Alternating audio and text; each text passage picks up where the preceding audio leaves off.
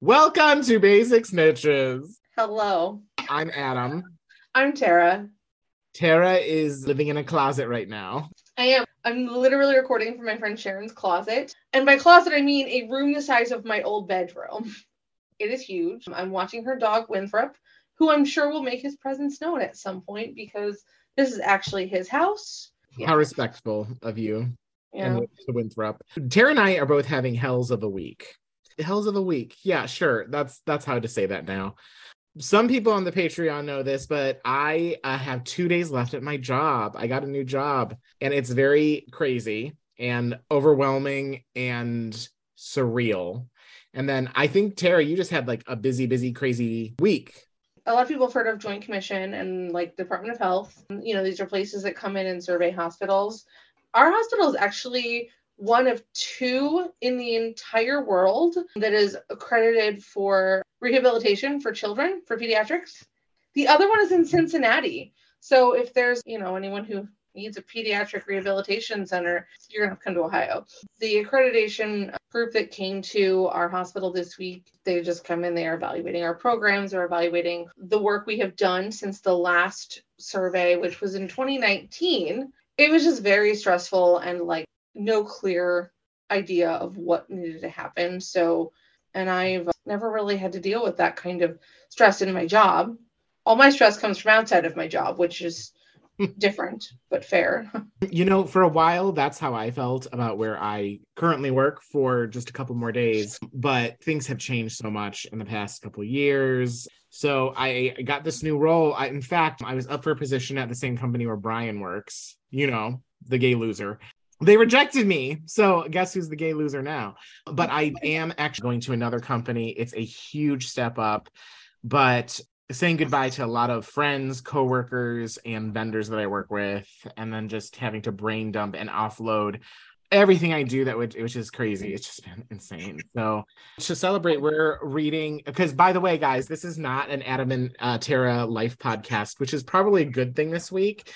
Sometimes we have fun, but honestly, I know that's what you really want. And hey, if people keep joining our Patreon, then maybe we'll do it. Yeah, everyone would love to listen in on my therapy sessions, I'm sure. Because Tara's my therapist now, by the way. No. Today, we are discussing one of the craziest chapters after craziest weeks ever. I have some wine, and Tara also has a treat. Oh, yeah. I have a Capri Sun. So Sharon is like, you could drink, eat whatever you want in my house. And she's like, my ex-boyfriend has left some beer here if you want that. I was like, cool. And she opened her fridge to show me where the carrots were for Winthrop, because that's important that I know where the snacks are. And she was like, also there are Capri Suns. And I was like, yeah, I'm totally going to have one. And the Capri Suns are not for Winthrop, actually, either. No, the Capri Suns are for me. They're actually for Sharon, but she's letting me have this one.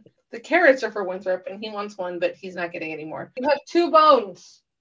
2 bones. I don't have any bones. Which I'm fine with. To make up for Tara having only a Capri Sun, I am about half a bottle in and about 6 to 8 milligrams of weed in because I needed it. So buckle up, Tara. We're going to talk about Dumbledore's death. Today's chapter is whichever one this is. 47, the Lightning Struck Tower. On top of it being kind of a crazy time and now only having 1 day left of work, tomorrow's my last day, I also am editing this on a new version of Audacity, so if it sounds kind of weird, that might be why. Anyways, let's acknowledge our patrons. As a member of our Patreon, you will be acknowledged in every single one of our episodes and get exclusive content every single week at patreon.com/basicsnitches. So join us there at our lowest tier for only $3 a month. And our patrons are Ashley, Brian, Brittany, Jen, Marybeth, Megan, Nisi, Nicole, and Olivia. Tara wrote a thing. I did. Mini panic attack because I thought I fucked it up, but I actually did it right. So that shows how stable I am right now. Do you want me to do winner loser of last chapter? Oh my fucking God. Yeah. Okay, see, I knew I fucked it up somewhere. Okay, yes. This is the time where Tara says who the winner and the loser is. And I have no idea what they are for the last chapter because there were only 2 people. Well, the loser of the chapter is Voldemort. Okay, makes sense. We know your secret, bitch. And the winner of the chapter is Harry. Yes, it should be Harry. I mean, Dumble could not have done that all by himself. He needs Harry to help him shove margaritas down his throat.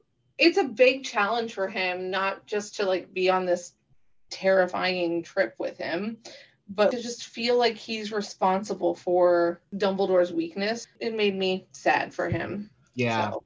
I mean, we talk about some of these chapters being roller coasters, and that one absolutely was.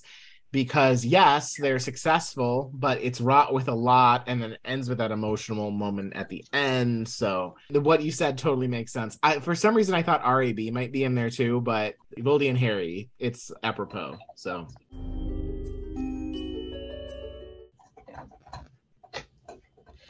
He's just gonna chew on that bone in here. Awesome. I hope you all enjoy the lovely sounds of Winston chewing. Yeah, I'm gonna mute while you're reading the thing. So okay, cool. And it is the thing time, so I'm gonna read the thing. Thing time. And the name of this thing is Thing 27, which I really enjoy. Okay. So, Harry illegally apparates himself and Dumble back to Hogsmeade. They see Madame Rosmerta, who tells them that the dark mark has been set off over the school. She helpfully loans them brooms, and even though Dumble is barely conscious, he's still able to undo the spells he has up around Hogwarts because of course he can. He and Harry fly towards the astronomy tower because that's where the dark mark is, and also, if you can fly into the grounds, why wouldn't you fly to the highest tower? Before Harry can go get Snape like Dumble requests, they hear someone coming up the stairs, and Dumble immobilizes Harry, who, for the second time in this book, is now trapped unmoving under his invisibility cloak. The person who runs in is Draco, who has disarmed Dumble. Then, instead of taking Draco out by some other badass I'm the greatest fucking wizard ever skill, Dumble does a little download with the baby Death Eater. They very helpfully go through the book and all of Draco's attempts to kill him that were all pretty terrible. They then discuss Harry's favorite person while he's stuck under the cloak, and he gets to overhear their argument over whether or not Snape loves Voldy more than Dumbledore. I noticed that little typo in there where she said Harry's favorite person. It actually should be Tara's favorite person, but... Get out of here. A fun fact learned here, though, is that Draco is not entirely useless. He apparently has some fancy carpentry skills and fixed a cabinet all by himself. There's more back and forth between Dumble and Draco, and then 3 new Death Eaters and the fuckface show up. They all make really bad jokes about Dumbledore, and he zings better ones back. Kindly offers to bite him before he can have a little Dumble snack. Snape shows up. Harry would roll his eyes in annoyance if he weren't frozen and invisible, but instead he just continues to do nothing. Oh, and at the end of this chapter, Snape kills Dumbledore. Yes! What? I think that's how you spell Frenrirrr. That's not an easy thing to spell. I know. I'm a terrible speller, but I know how to spell that one. Very good. Hey, did I ever tell you that I was in the spelling bee twice in elementary school, and both years I lost on the same word, and it was protein? I don't think I know how to spell protein. Yeah, apparently neither do I. That is a true story. 100% true. 2 years back to back, lost in the word protein. That was rude of them to bring back that. I was like, are you fucking kidding me? They took notes, okay? Like, let's see if this fucker learned this word. Yes. You need to learn one new word this year, Adam. Nope. You're out. Didn't learn from my mistakes. That's a great segue into this chapter, isn't it? So they come back. Harry successfully apparates them back to Hogsmeade. And then this is when we have that little moment with Madame Rosmerta. But also the big question, and I kind of already asked you this and you've kind of already answered it, but he asks immediately for Snape before Pomfrey, before anything. Yes. Because of his condition with crispy hands and now Margarita Throat, which is my new drag name, by the way, he is in really bad shape. So is he thinking maybe, okay, like it's time, I see the dark mark, this must be, I think that it's because they just encountered all that dark magic. Snape was the one who saved him from literally like being entirely crispy from the ring. So he maybe is thinking that Snape's a potions master, and he just drank this potion, which is clearly not good potion. So I think Snape is the answer anyway. I don't think that he's like, oh, I'm going to pull Snape in here to also murder me because my time is here. And also trying to explain that to Madame Pomfrey. Dumble told Snape some of the stuff that he was doing here, because we learned that in the 7th book, but like, I don't know how much he told him, because I think that Snape knew he was off-site too, because Snape is part of the Order of the Phoenix. Right. First of all, I didn't think about that with Pomfrey. That makes a lot of sense. My first thought, of course, was because I was trying to look at it from both perspectives, both knowing what was about to happen and like what it would be like as a first-time reader. And I mean, we saw the same thing with the necklace. Or did we? Or is the movie like fucking me up again? I think maybe we did. When the necklace cursed Katie Bell, did he go running to Snape? Like, obviously there's that scene in the movie, and I'm pretty sure there's a lot of things wrong with it. But at the very least, I think that there was something having to do with Snape, because he's Defense Against Dark Arts. He has a conversation with Snape in the movie. Yeah.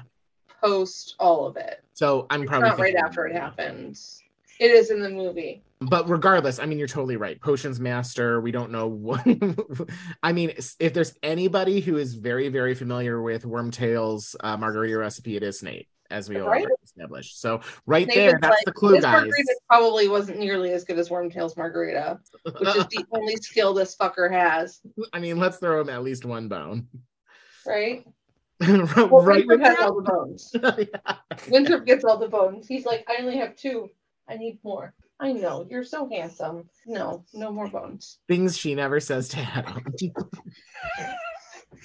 You're fine. Go take a nap. Go hump your shark. Still, things she never says to Adam. He has she doesn't need to tell me to go hump my shark.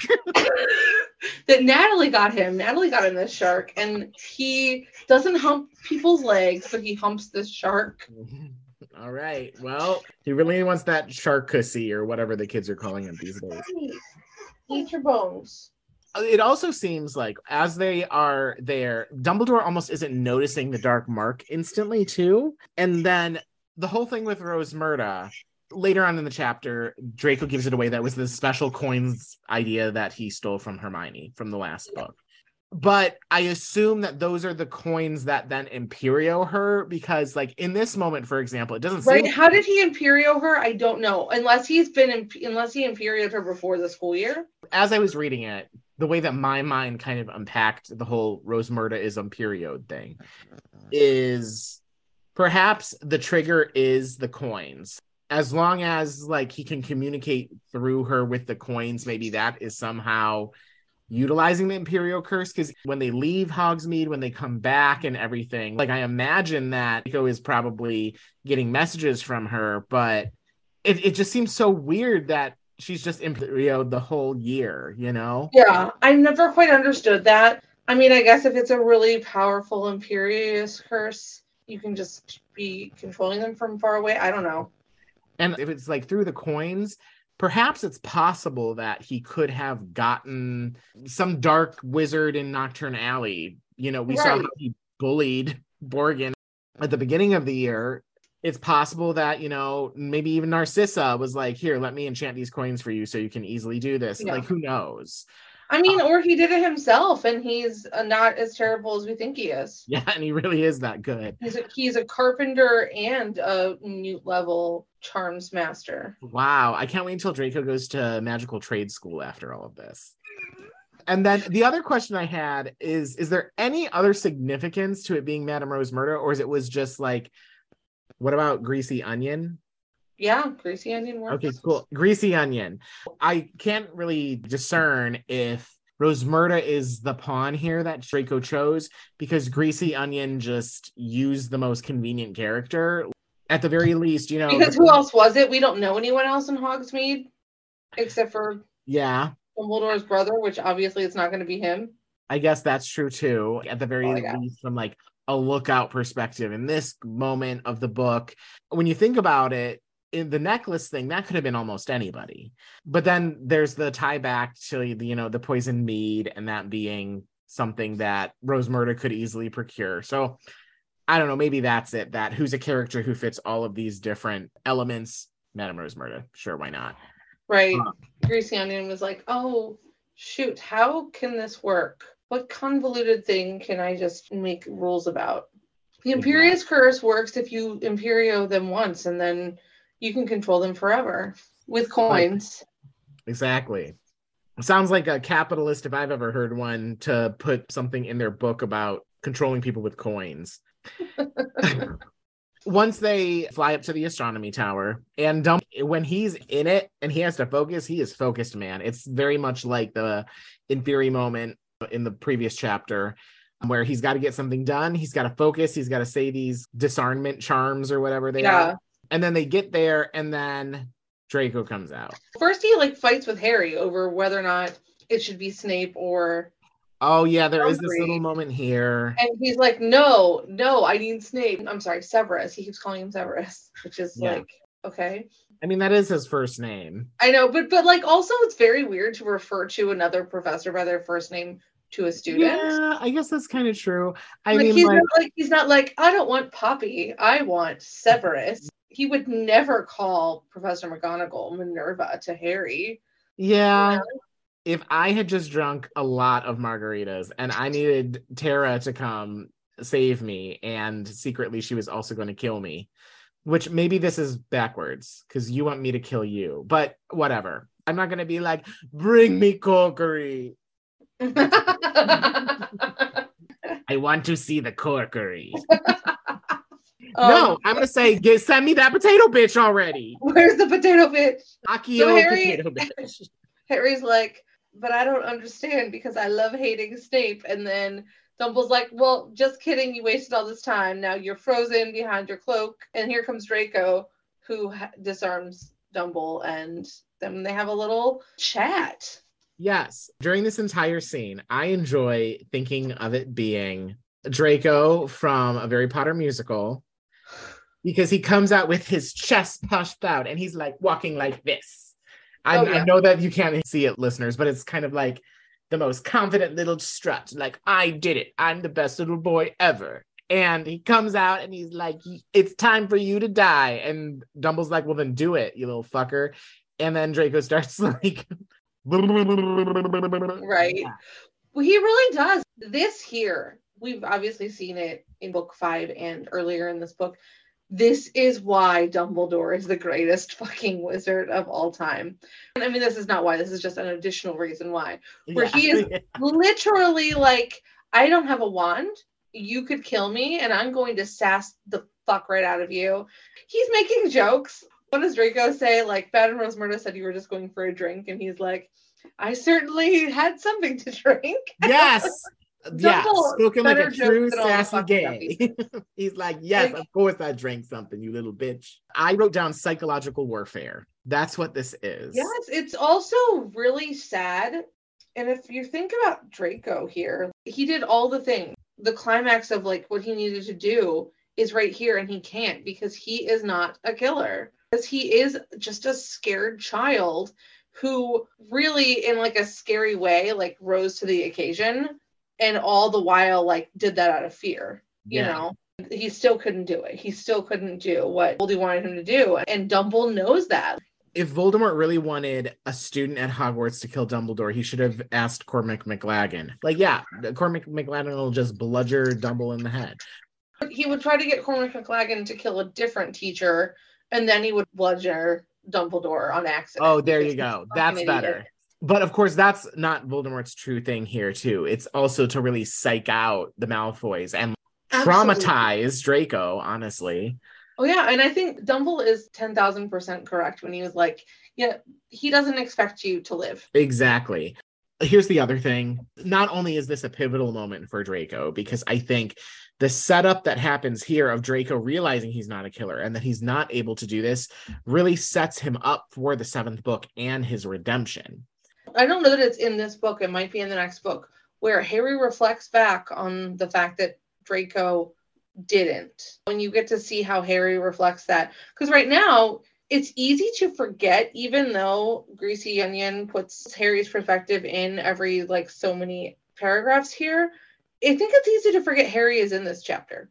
after Dumbledore hits him with that spell, because he is completely inactive. He can't act, which again is another layer of trauma when we get around to talking about Harry, but specifically when we're talking about Dumbledore and Draco here, like, it really is just the two of them. Yeah. And Dumbledore gives Draco all the room to do the thing that he was supposed to do, knowing that he's not going to. Exactly. I mean, that is so very well said.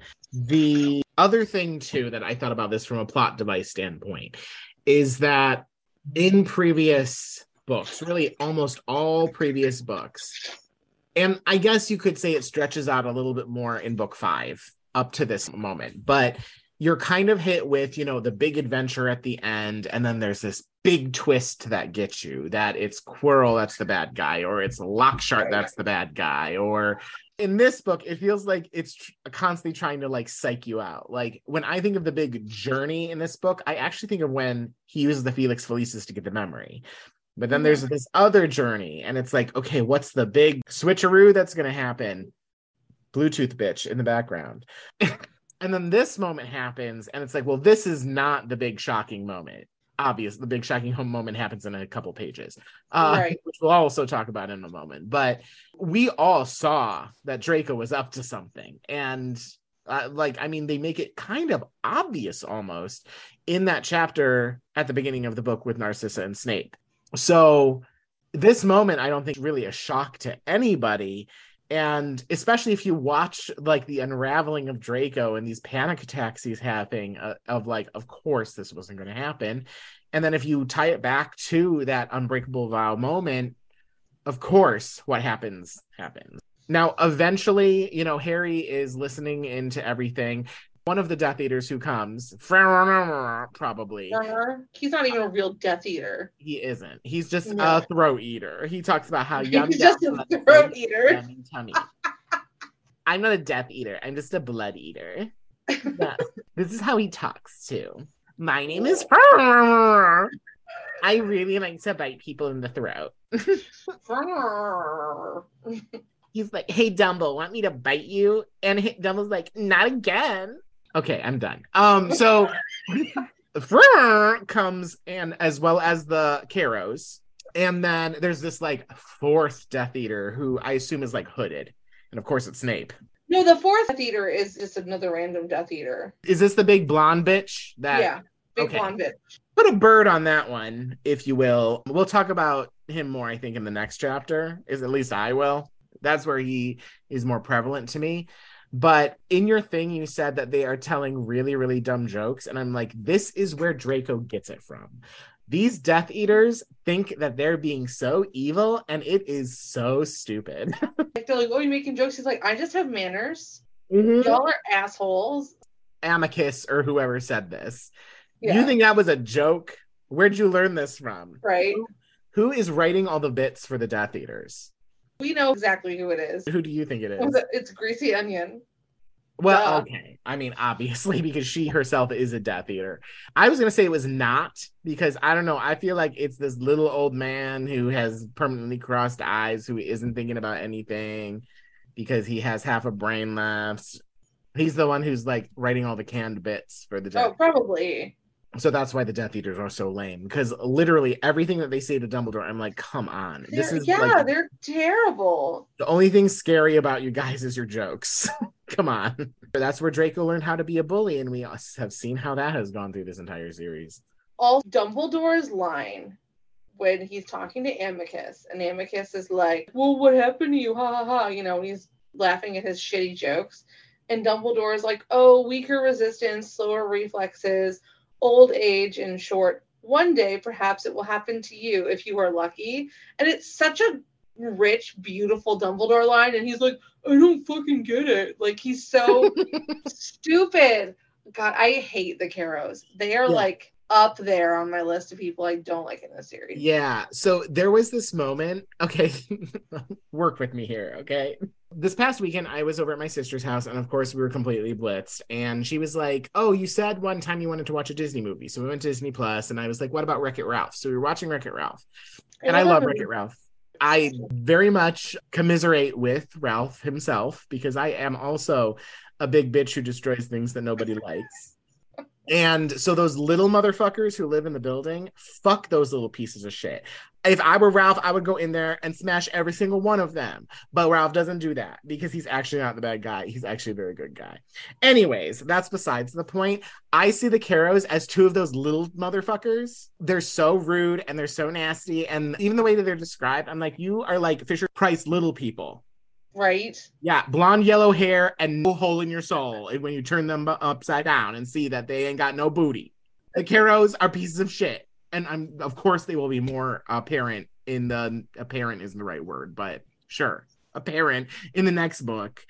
Hate them, and they get worse. The movie makes them out to be more badass than they are, but they're actually little mini Umbridges. They're not even little mini Umbridges. They're too dumb. She's much smarter than them. There's actually characters that are dumber than you in this series. And then he's a pedophile. Okay, he is disgusting. Disgusting. Even the way that they talk about his teeth and stuff. So that was something that I was going to ask earlier, is one of these Death Eaters says that someone died, and then it refers to going after some of the students' throats and stuff. Does anybody else actually die here other than Dumble? No. So they lied. Yeah, the dark mark, I believe, is set to get his attention. Yeah, that's true. So that was one point. As I'm looking at my notes, there's a couple other things that I had really quick between like Dumbledore and Draco. The first one is how much of a humanitarian Dumble is, caring more about other things than the prospect of dying. You know, he's so kind to Draco. Yeah. And some of that is really like Draco's mental health that he's caring about too. So it's really special to see that in Dumble's last moments. And then the moment where Dumble says Voldemort and Draco winces, and that's kind of where the facade kind of goes away. So it's very telling that it's like, you're trying as hard as you can to be brave, but you're no Gryffindor. I'm a Slytherin. I know what you're doing. You're trying to put on that front. You are just a wet cloth. What is the term? What is the correct term? A wet hot dog? I'm just trying to think of something that is gross and wet. I don't know. Wet hot dog. Now that you said wet hot dog, that's disgusting. Like hot dog water. Oh. Hot dog water. That's going to be the name of the author in the next chapter. We got there. I mean, she's still Greasy Onion for now, but every time I say Greasy Onion, I feel like it's a knockoff of Glass Onion. Wow. Tara loves the Beatles, so. Okay, so those were just two other notes that I had to say. No, I really like that, because I was thinking that when I was rereading it. He is so kind to Draco. He recognizes just how far Draco has gone and makes a point to like show Draco that, no, you're not beyond redemption. You're not a killer. And Draco isn't beyond redemption. Again, like the reminder that he's a kid. The weight that Voldy put on him for this. Draco, you're a piece of shit, and I want you to die because I think your dad's a bigger piece of shit. Like, that's literally how Voldemort kind of came into it. There are so many things that you just said that are like real life parallels of like current day politicians and other greedy motherfuckers. I'm not going to get into it because then I'll be off on a thing. But listeners, maybe you're right there with me. Everything you said, Tara, just feels very resonant for shit like, going on, you know? Draco is a sacrificial lamb. Yeah. Yeah. And so on that same topic, actually, there's this mercy with Dumbledore too. I mean, obviously we talk about how kind he is, but there's this theme of death leading up to his death being completely inconsequential. There's worse things than death. There's worse things than me dying. Let me be merciful on this poor kid who is like fucked around, stuff like that. It's weird because obviously up to this point, Draco is a little shit. But here we're finally seeing this breakthrough that is building and building of like some sort of vulnerability. And yes, we see moments of that throughout this book, but here it feels like it kind of forces itself out, and Dumbledore really helps with that. I mean, because it's such a dire situation. It's either Draco kills Dumbledore or he doesn't. You know, that's where we are right here. We get all the way to this point where there's no like waiting around to do the thing. You're either doing the thing or you're not. And so Draco is at that like time of the decision and he can't do it. It's like Dumbledore kept saying to him, your heart wasn't in it before. Like, if you really wanted to kill me, you would have done a better job at getting that cursed necklace to me. You would have done a better job making sure that I was going to be poisoned. Mm-hmm. Like, Dumble just calls him out, and it's like Draco probably thought he was just like, whatever, I made an effort. But then at the same time, he knows that that's not going to be enough. It's all culminated to this point.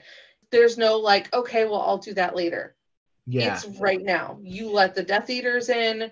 You have disarmed Dumbledore. You're either going to kill him right now or you're going to chicken out. When you were saying that, that left me thinking, if Draco was a killer, he could have walked in on the first day and killed him and just done it and not felt any remorse about it. But he goes about it in this passive way twice. And then the third time around, he has to call him back up to be there for him. These Death Eaters did not need to be here at all for this to happen. Snape's there the entire time. I think the only other thing I have to say about the chapter, except for the very, very end of it, obviously, is one more thing about the Death Eaters, the Carrows in particular, who come out, and they're awful jokes, but one of them says, "Scared to see me," and what I get, rather than it being just awful jokes, which it is, it's almost like they're looking for validation. They want to make sure that Dumbledore is scared to see them, and Dumbledore's like, fuck no, I'm not scared to see you. Right. I'm fucking Dumbledore. Even as he's kind of staring death in the face, and he knows it at this point. It's like at this point, like Snape is going to come out and do it, obviously. And that's what happens. A couple more things I wanted to say. Yeah, no worries. I think that this chapter is so fluid the way that it moves forward. We keep going back and forth, but it's all there. You brought up the validation that these Death Eaters are seeking. It's like, oh, we finally defeated Dumbledore. Like, that's kind of like this. They come in here and they're very triumphant over a thing that Draco did without their help. He did that all by himself, just like his cabinet. Okay? That's what they're looking for, and he doesn't give it to them, but he does validate Draco. In all of those moments where he's being kind, it's also like, Draco is so distraught. He's basically just like, the whole thing about my options, and he says, I haven't got any options, and I've got to do it. He'll kill me. He's clearly like falling apart. And Dumbledore's like, I appreciate that this is what you're doing. And then Dumbledore moves into you don't actually have to do this. You know, it's like I said before, when the time is now to make that choice, and he makes the choice to not kill Dumbledore because he thinks he's a coward. He thinks that's why he doesn't kill Dumbledore. Yeah. And Dumbledore thinks, you're not killing me because that's not who you are. Meanwhile, Draco has been made to feel and be like pressured to believe that that is the only option. He says, I have no choice. He'll kill me. Everything is end of the line for him right here. It is so telling how far these characters have been pushed here. Thank you for bringing that up, especially the thing of, like, I have no choice. I 100% agree. The other thing I want to say, based on what you said, you used the word coward. Let's hold on to that word for the next chapter. Oh, we're going to talk about that word in the next chapter, but I think it's important to note, is Draco a coward? Yes. But that's in not the this point. Moment, yeah. He is not afraid of Dumbledore. He is afraid of what happens if he does not do what he said he would do, which is a different type of fear and a different type of space to be in. If I have to stand in front of Dumbledore or I have to stand in front of Voldemort, I know Voldemort is going to kill me. I know Dumbledore isn't. It's a really, really powerful chapter for Dumbledore and Draco. And it's so fascinating that Harry watches all of this. It totally is. Harry is a person of action, and there's something extra heartbreaking about where he is in this whole section of the book. From the second they leave until the end of this book, I just am like, how is Harry not just been like, you know what? I'm going to set my wand on fire and like never wizard again, because that's what I would do. It is nonstop horrible shit he has to witness, that he has to experience, and this moment has to be horrible. Last year, he was wrong, and it was the catalyst for Sirius's death, but he was a man of action. He had to go and protect Sirius and save Sirius. And now this moment that is very real, it's not been implanted in his head by Voldemort, is happening in front of him, and he cannot do anything. And he has to watch Draco and Dumbledore. He doesn't necessarily know that Draco isn't a killer. All year long, he's been like, Draco's up to something, and everyone's ignored him, so why shouldn't he be concerned? Dumbledore, he's been watching Dumbledore deteriorate over the past however long. He had to practically carry the man back to Hogwarts. And then he sees all these terrifying Death Eaters. He could have hurt the people that matter to him. They could be the ones that just murder Dumbledore right then and there. And he cannot do a single thing. I think everything you just said, it makes a ton of sense. It's a very emotionally driven chapter, and we learn a lot about a lot of these pivotal characters for sure. Oh, yeah. And that's all I have for this chapter. I don't think anything else of significance happens here. Nope. Are you ready for my game? Sure. Okay, we're playing a game that we haven't played for a while now, and it is Oh Shit. Okay.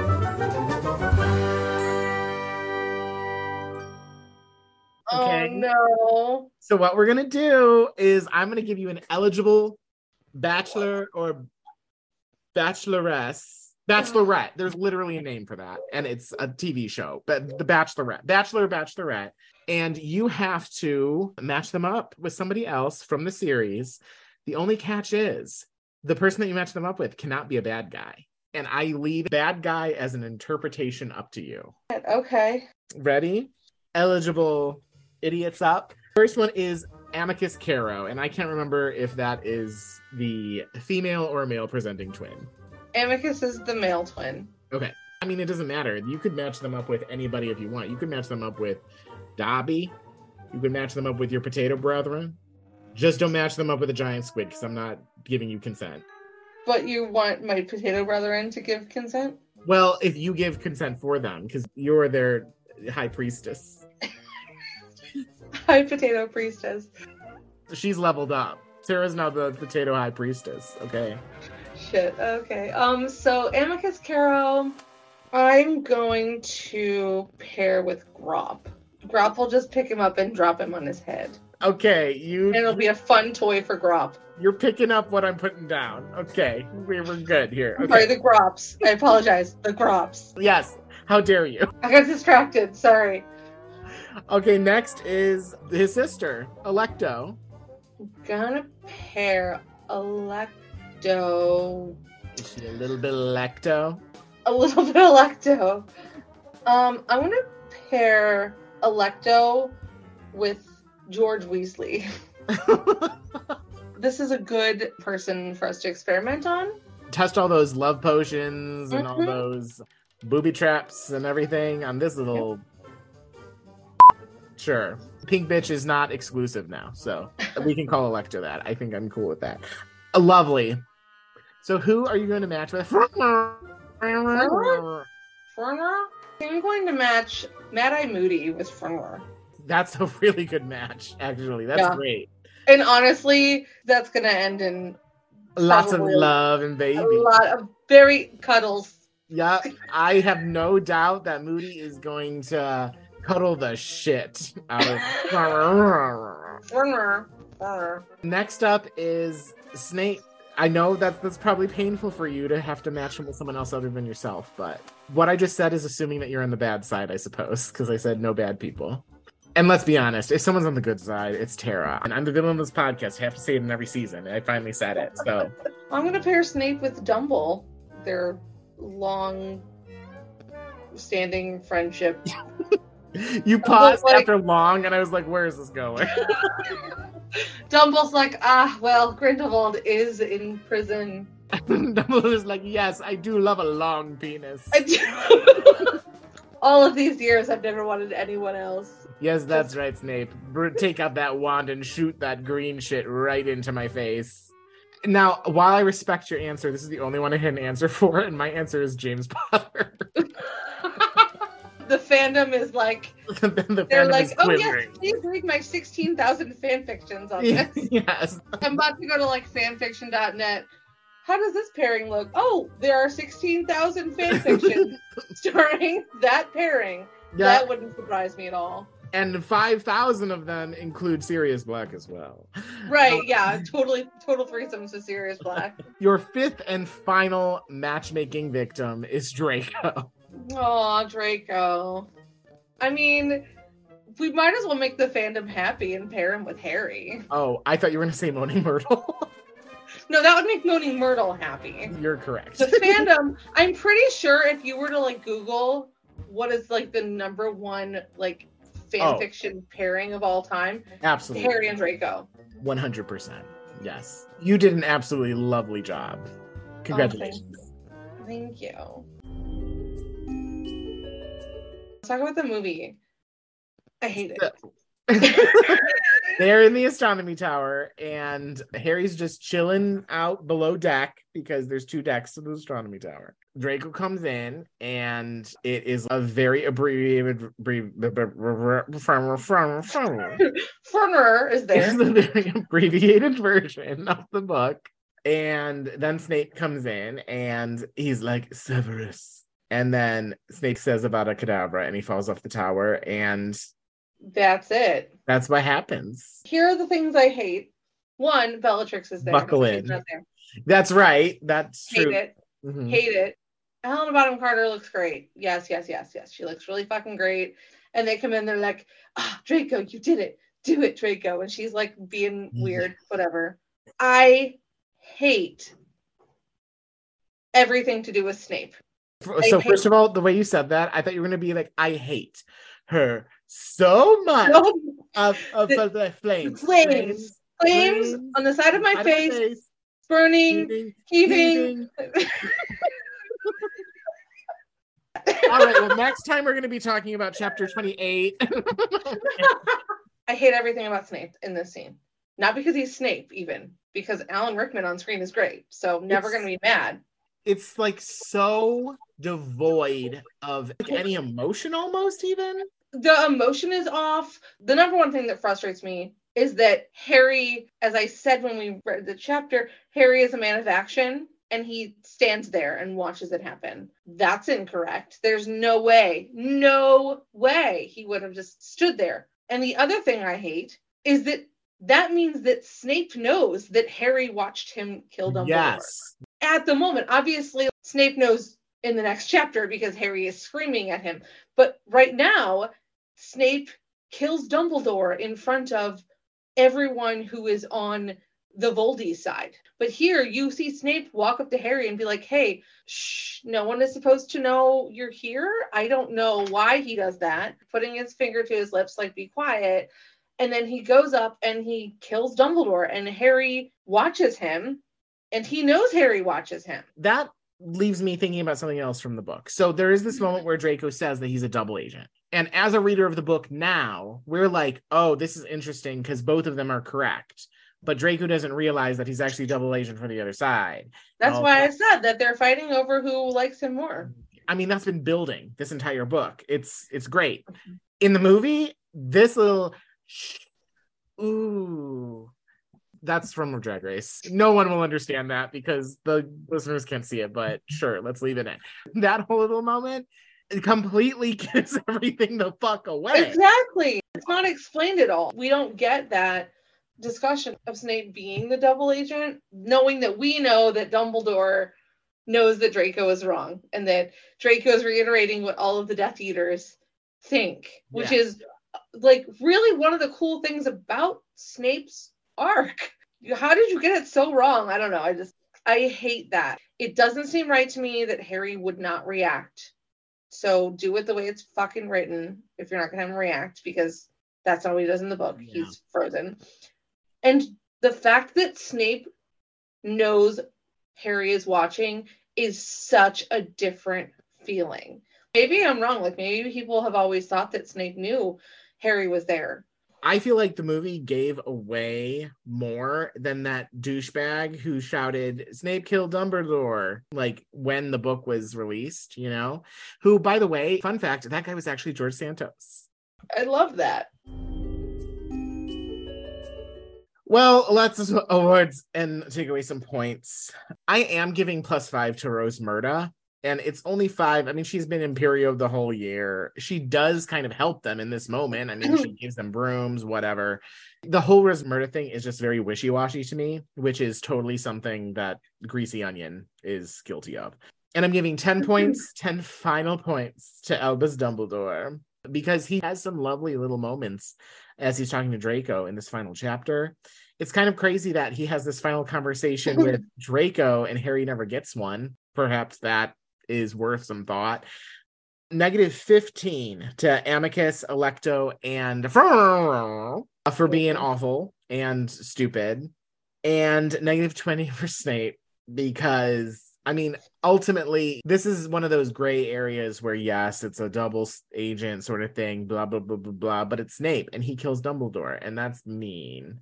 That's so mean. Don't kill people. That's mean. Right? Draco didn't do it. Well, and speaking of, I was actually going to take points away from Draco because none of this would have been a thing if it weren't for Draco, you know?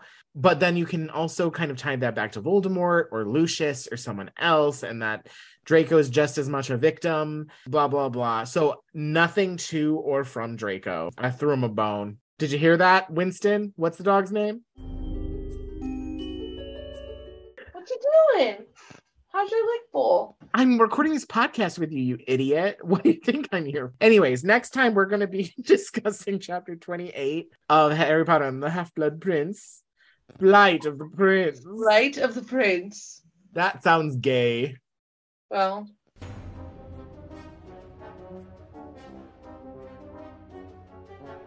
Basic Snitches is recorded and produced by Adam Bowers and Tara Corkery. Thanks so much for listening. Be sure to rate us 5 stars on your listening app of choice and share us with all your other friends who love Harry Potter and getting drunk. Yes. Join our social media pages, Facebook, Instagram. I never update Twitter, but we have that. We do. Also email basicsnitches@gmail.com. We also now have a website, basicsnitches.com, Woo! and a Patreon, patreon.com/basicsnitches. Join today and get exclusive content every week and be acknowledged in every single one of our episodes. Tarantellegra, dance bitch. I see you new friends who don't make me dance for nothing. Yeah, they ain't gonna come, honey. We out!